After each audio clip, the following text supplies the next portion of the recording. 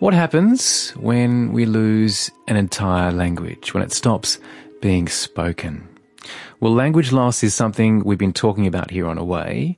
A fortnight ago, Professor Jacqueline Troy, who directs Aboriginal and Torres Strait Islander research at the University of Sydney, put it this way.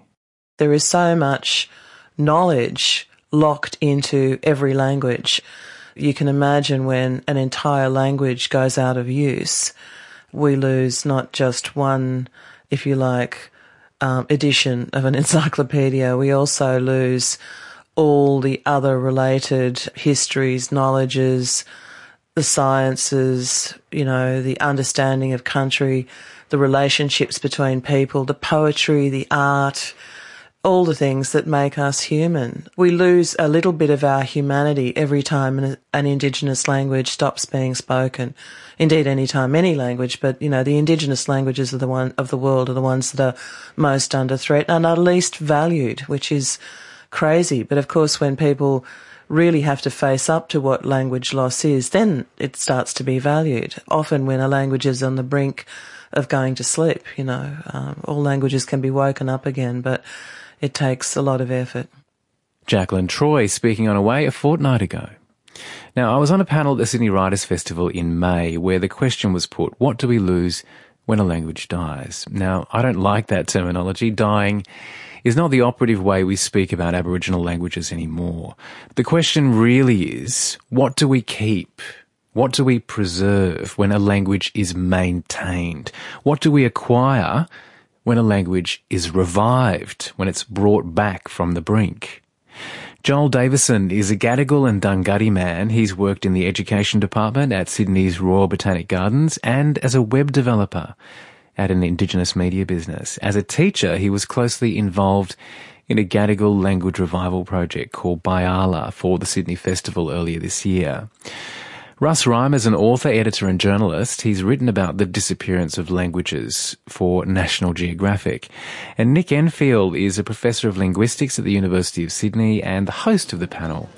Over to you, Nick. We're at Dawes Point on the foreshore of Sydney Harbour. Now, the question of interest is what is lost when a language goes away or stops being spoken? And from the point of view of linguistics, there's really sort of three points here that are typically made. So one thing that's lost is something of interest to science, the science of language and the science of culture. So language and culture are both things that any scholar of humanity is going to have to be interested in. The next time you meet a language that's never been documented before, you're learning something new about the capacity for human communication. So that's being lost when a language is lost if that language hasn't been studied before. And of course the language also embodies aspects of our cultures. A second thing that is lost is something that many authors have talked about. One that comes to mind is Benjamin Lee Whorf, who wrote a lot about this in the first half of the 20th century, and he pointed out that we're actually oblivious to many of the sort of ways in which our own native language directs our attention and makes us kind of think and see the world. He said that it's like, it's a bit like a sort of fish who's swimming in the water and doesn't know what water is. You're surrounded by your language and you don't see what is sort of unique about it. But the way to see it is to learn other languages. And that's what he recommended, not from a scientific point of view, but from the point of view of being a person and being a well-rounded person and being a person who can see things in new ways. He recommended learning Native American languages for this reason. A third thing that's often talked about that's lost when languages are lost has to do with human identity. And so all languages are connected to the identities of the communities that speak them, and this is, of course, one of the most heartfelt and important sort of aspects of language loss today. And I'm sure we'll be touching on those questions of identity and community belonging that have to do with the loss of language and with the rekindling and the revitalizations of languages that are happening around the world. So these are some of the themes I hope we're going to be touching on, and so what I'd like to do now is turn over the floor firstly to Russ. So My involvement with this issue and my understanding of the language questions is probably less intimate than displayed by your other guests here today. Particularly because I haven't investigated Australian languages, and I'm not a native speaker of any indigenous language. I'm a journalist. I have traveled around the world doing stories, and in particular the National Geographic story that Nick was alluding to, where languages have been discovered or are being studied that are small, endangered, or in the case of one of the languages I visited, the case of Tuvan, spoken by people in Tuva in Siberia. A language that was slated to be extinct and expected to be wiped out by its particular colonial overseer, only to rebound. So one thing we could talk about is why some languages rebound and others disappear. In addition to Tuvan, for that story, I visited the Aka people in the lesser Himalayas of India in Arunachal Pradesh, which is the northeasternmost state in India. On the question that Nick raised of what's lost when a language is lost, I would add that a lot of the scientific value that a language contains it can be very directly understood by thinking about biodiversity. The situation with languages is very much like the situation with species, but in addition to that, languages contain tremendous clues to the meaning, to biodiversity, to the meaning of biodiversity, to what's going on in that particular natural environment where the language is spoken. And this is because indigenous languages are often spoken by people who are very close to the land. I mean, their survival depends on their subsistence from the nature around them, and they're extremely acute observers. And so scientists recently have picked up on the fact that, yes, I'm a biologist, that's linguistics, I don't care about linguistics, but actually my biological knowledge, a lot of that is contained in the local language. And when a language disappears, a lot of our understanding of the local biome disappears with it. And then I would add one more aspect of what's lost, and that's on the cultural end. When one of the Komkaik elders told me one day, it's of a phrase, a common saying in Seri or Kamikitom, and that was, the saying holds that inside every person there's a flower, and inside of the flower is a word. They consider language to be the most inherent part of a person's identity and their cultural identity. And the same elder said to me, if one child grows up speaking Kamikitom and another child grows up speaking Spanish, they will become different people. I think our other guests here will have a lot more of an intimate understanding of how that works on the ground, and I'm looking forward to hearing that. Daniel. This is working. Thanks, Russ. That's really great to hear kind of global perspective. I, like Russ, am a journalist, so with no particular expertise in linguistics or in language, except as a passionate observer of Aboriginal culture here, as an Aboriginal man, as a person who's experienced language loss, and as someone who is engaged. I think I'm fairly active in language revival in one way, in that we've started a project at RN called Word Up, and every week we invite a speaker, a language speaker, the speaker of an Aboriginal language or a Torres Strait Islander language, to come onto the show and share 3 words. And the philosophy, the premise behind Word Up is that if we share language, it won't become dead, it won't die. And the kind of journey that I've been on in kind of doing my bit for language revival has been, it's been always moving, but I also think it's very practical too. And a lot of the comments about the Word Up series as it goes to air, some are quite negative about the value of Aboriginal languages. But my philosophy is, if it makes a racist upset, it's probably worth doing. I would like to also acknowledge the fact that we're in a really highly significant place in terms of cultural exchange and transmission here on this site at Dawes Point, because just over there, I think, Joel, one of Joel's countrywomen, Pachigarang, and a naval officer by the name of William Dawes started a process whereby Pachigarang, the young woman, started sharing her language, the Sydney language, the Gadigal language, the Darug language, with William Dawes. And he made very forensic, detailed notes which survive in the School of Oriental Studies in London, of all places. So Pachigarang's cultural knowledge as a young woman was passed to this young man, Dawes, after whom Dawes Point is named.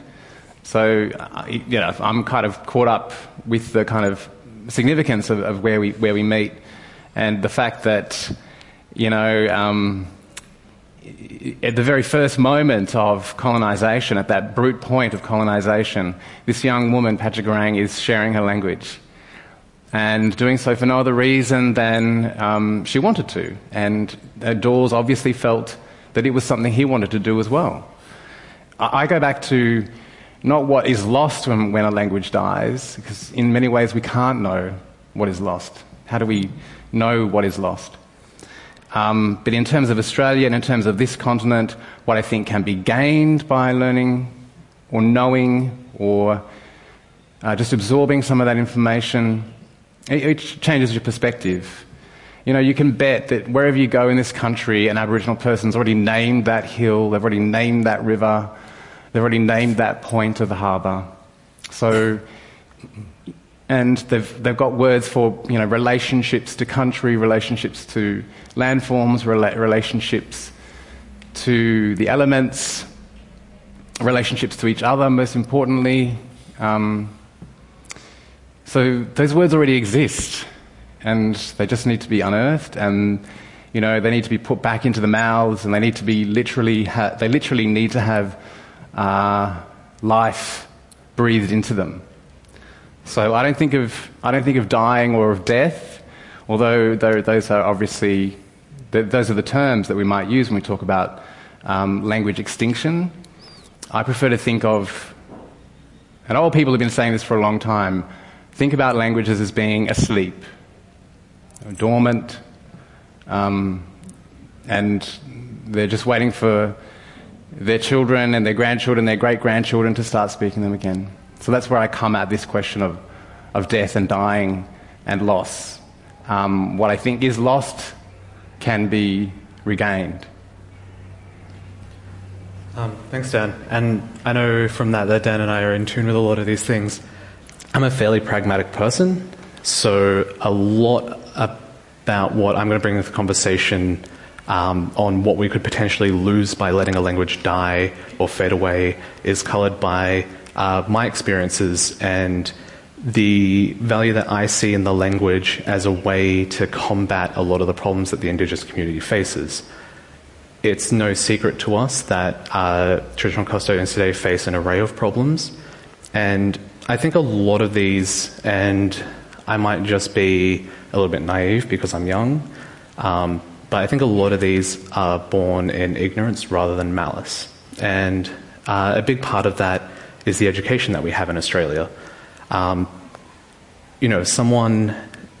If a teacher doesn't necessarily empathise with Indigenous struggles, they're not going to teach the black history correctly. And even if they are somewhat passionate, the curriculum that we have, for the most part, doesn't really tell the story before colonisation. It tells us how everything was lost, but it doesn't tell us what was lost or why the struggle was significant. And then you have teachers who are even more passionate than that, and they go out of their way to find resources outside of the curriculum and bring them back into the classroom. bless them. But when they do, they often find that they're lacking in resources, that they can go out and, there are some great people out there doing work, tours, and culture and heritage, and, it's great, but it's usually hard to find. We don't have a connected network of them, and, maybe not enough to construct a whole curriculum around unless we really get all of these people in a room. So really, our high school education, it creates an environment where children don't feel engaged, where they don't really see the value of what was being threatened back then. It doesn't give them much to be proud of in Indigenous culture. It doesn't explain that. So for me, the language is a great way to introduce people to that. It's a great way to sort of onboard them into the culture and the heritage and what's great about it and what we can be proud of. And that's just because, the language and culture, and this will be duh to all of you, but I really am surprised to see how many people don't consider this, but language and culture, you can't separate them. You can't learn language without learning culture. I like to say, the language is not dead, but that's not to say that dead or dying is not a useful descriptor. There's different language for different purposes. For Dan and I, of course, we're trying to revitalize the language. If you say it's dead, no one's going to say, oh, revitalize that dead language. For me, the language that I like to use is that it's embers. I'm holding the embers of this language. When I teach you the language, of course it's okay for you to speak it. You're holding the embers. And there's tinder all around us. And we need to light that tinder and revitalize the language. And, if we lose that valuable launching point. We lose that way to onboard the next generation into our culture in a positive way. We, potentially lose that generation of people who won't grow up in unwilling ignorance. And, yeah, that's really the main part for me that I think is at risk of being lost. And as Joel's talking, I'm flashing on an incident that I think brings home for me the importance of what he's doing and what Dan's doing. And it was a night when we were invited to have dinner around in a one of the traditional huts in Paliji in India. And as there was a fire in the middle of the room, smoke was going through the roof, and there was this kind of board structure, the plank structure that we were sitting on, and the only light was the fire. And a young man who lived in the house and this is in a village that has no electricity, so it has no television or a radio or anything of the sort, no internet. The villagers there had never seen a dollar bill and asked me if I could show them one. I was so pleased I didn't have a dollar bill with me to interrupt that innocence. But Pario Nimiso was sitting next to me. Young man, 25, he taught at the Jesuit school. Speaker of Akka, also Hindi and English. And he left for a little while, and he came back, and he said he had something he wanted to show me. And it was a dirty, small cloth that he opened to reveal these items. The jaw of a river perch, a tiger's tooth, a crystal. And he explained that this was the shaman's kit that his father had used. And that his father's father had used before him for medicinal purposes and shaman purposes in the village.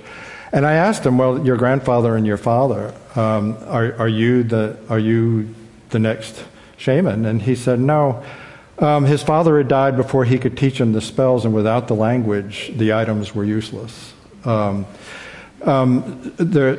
connection between cultural practice and language is an intense one, and the thing that allows a language to die or to succeed, come back from the brink, was a question I put to speakers in all three of the places that I went, and the answer was always the same. As one of the Jesuit priests in Paligi told me, it's a one-word answer. It's pride. I was traveling with linguists. There's linguists involved in creating orthographies or helping to document the languages in each of these places. But linguists can't save language. That comes from inside and comes from the speakers themselves. And a big indicator is how much pride those speakers have in their language. That pride is another aspect that I hear you talking about as you bring these things up. You could just sort of maybe pick up on that and come back to Daniel and Joel. So this question about pride, Russ said earlier on that you're talking about the Tuva language, was it? Saying that, here's a group that was, where people were saying, this language is going to become extinct, it's going to be lost. And then, surprisingly, it wasn't, that the people, held on to it and kept it going and so forth. And anywhere you go around the world, you're going to find languages that are, their future is not looking bright. And this is a really big difference between different groups, that some of them are, some of the groups are sort of very invested in maintaining their language, doing stuff like singing in the language, writing it down, all this sort of stuff. And others just not at all. So I work in Laos, and there's a lot of languages spoken in that area, and you can really see that some groups are quite interested in their language. They will try to get their kids to speak it. Others are like, no, this is not good for our kids to learn our language. They should be learning the majority language of the country. We don't want people coming and telling us you want to maintain this wretched language. So it's an ethical kind of dilemma for linguists, right? That they're being, as Russ just mentioned, there's a now it's kind of recognised among linguists that you mustn't go into a community and say, you guys have to not abandon your language if the current sort of view of the community is that that's what they want to do. This, of course, doesn't, the choices of a community now might be very different from the choices of the descendants of that community in the future, and that's, of course, what we're experiencing in Australia right now. So what would you sort of advise if we were to sort of learn from the current experience in Australia that you've just been speaking about? And if you could go to Laos, or if you go to any of the many countries around the world where small communities are actually saying, we don't want our kids to learn our language because it's going to send them back, etc. How to deal with that? I think the best way to deal with that is potentially, to set them an example where their children can learn the language but still be, successful in the majority of society. It's definitely not impossible to do both. And it's interesting that you bring up those examples, because it's something our community faces a lot, where a lot of people were denied the language because if their children were caught speaking the language, they'd get taken away. So we do have a history of that, and that's contributed to the position that we're in. But I think, you always have to be careful, respect their wishes, but learn from international examples as well, and show them examples where it has happened. I think precisely because of the history here with, depriving people of their languages as a stake in kind of a colonialism, a very powerful, inexorable stake in colonialism. That's why there's so much passion and power in Aboriginal people learning their languages, lost or dying or dead languages. There's an extraordinary power in it. And, I just know that when I meet people who do speak their languages or who are in the process of learning their languages, the effect it has on their lives is extraordinary. I mean, they're even talking about, and if we take this view that language encodes, subjectivity, it encodes cultural knowledge, it encodes relationships to the earth, to other people, to everything in an ecology of beings. If you take that as the view, then absolutely, Aboriginal languages, we should all invest time in them. But when I see the effect that speaking languages has on the speakers, and the kind of passion and the generosity that comes through those exchanges, I'm struck and I'm moved. And I don't want to over-emote, but it is very powerful. And to the question, yes, what you were talking about before is a real factor of the elders in a language group kind of militating against the language because they don't want their kid to be confined to their village. They want them to get out and work in Bombay or Shanghai or London or someplace. So there is a huge pressure that comes internally within families that way. But at the same time, we shouldn't make the mistake of mythologizing these villagers speaking small languages as isolates. I mean, I don't know how it is in Australia, but in most places where I've been, especially I've spent some time in Nigeria and in small towns and villages, and the average villager in Nigeria who has never left the village speaks 3 tribal languages and English. And if they live near a francophone border, they speak French also.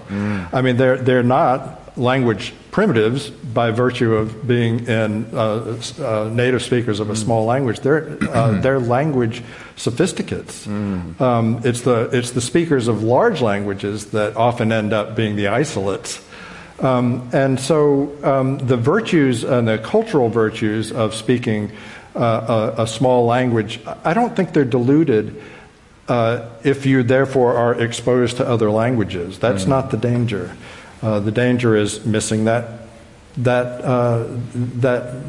central component of the language, tied to the land, tied to your cultural group, tied to your upbringing. Okay, well, please join me in thanking our panelists, Joel, Daniel, and Russ. Professor of Linguistics at the University of Sydney, Nick Enfield, along with journalist Russ Reimer and Gadigal man Joel Davison, and myself, speaking at the Sydney Writers' Festival a few weeks back.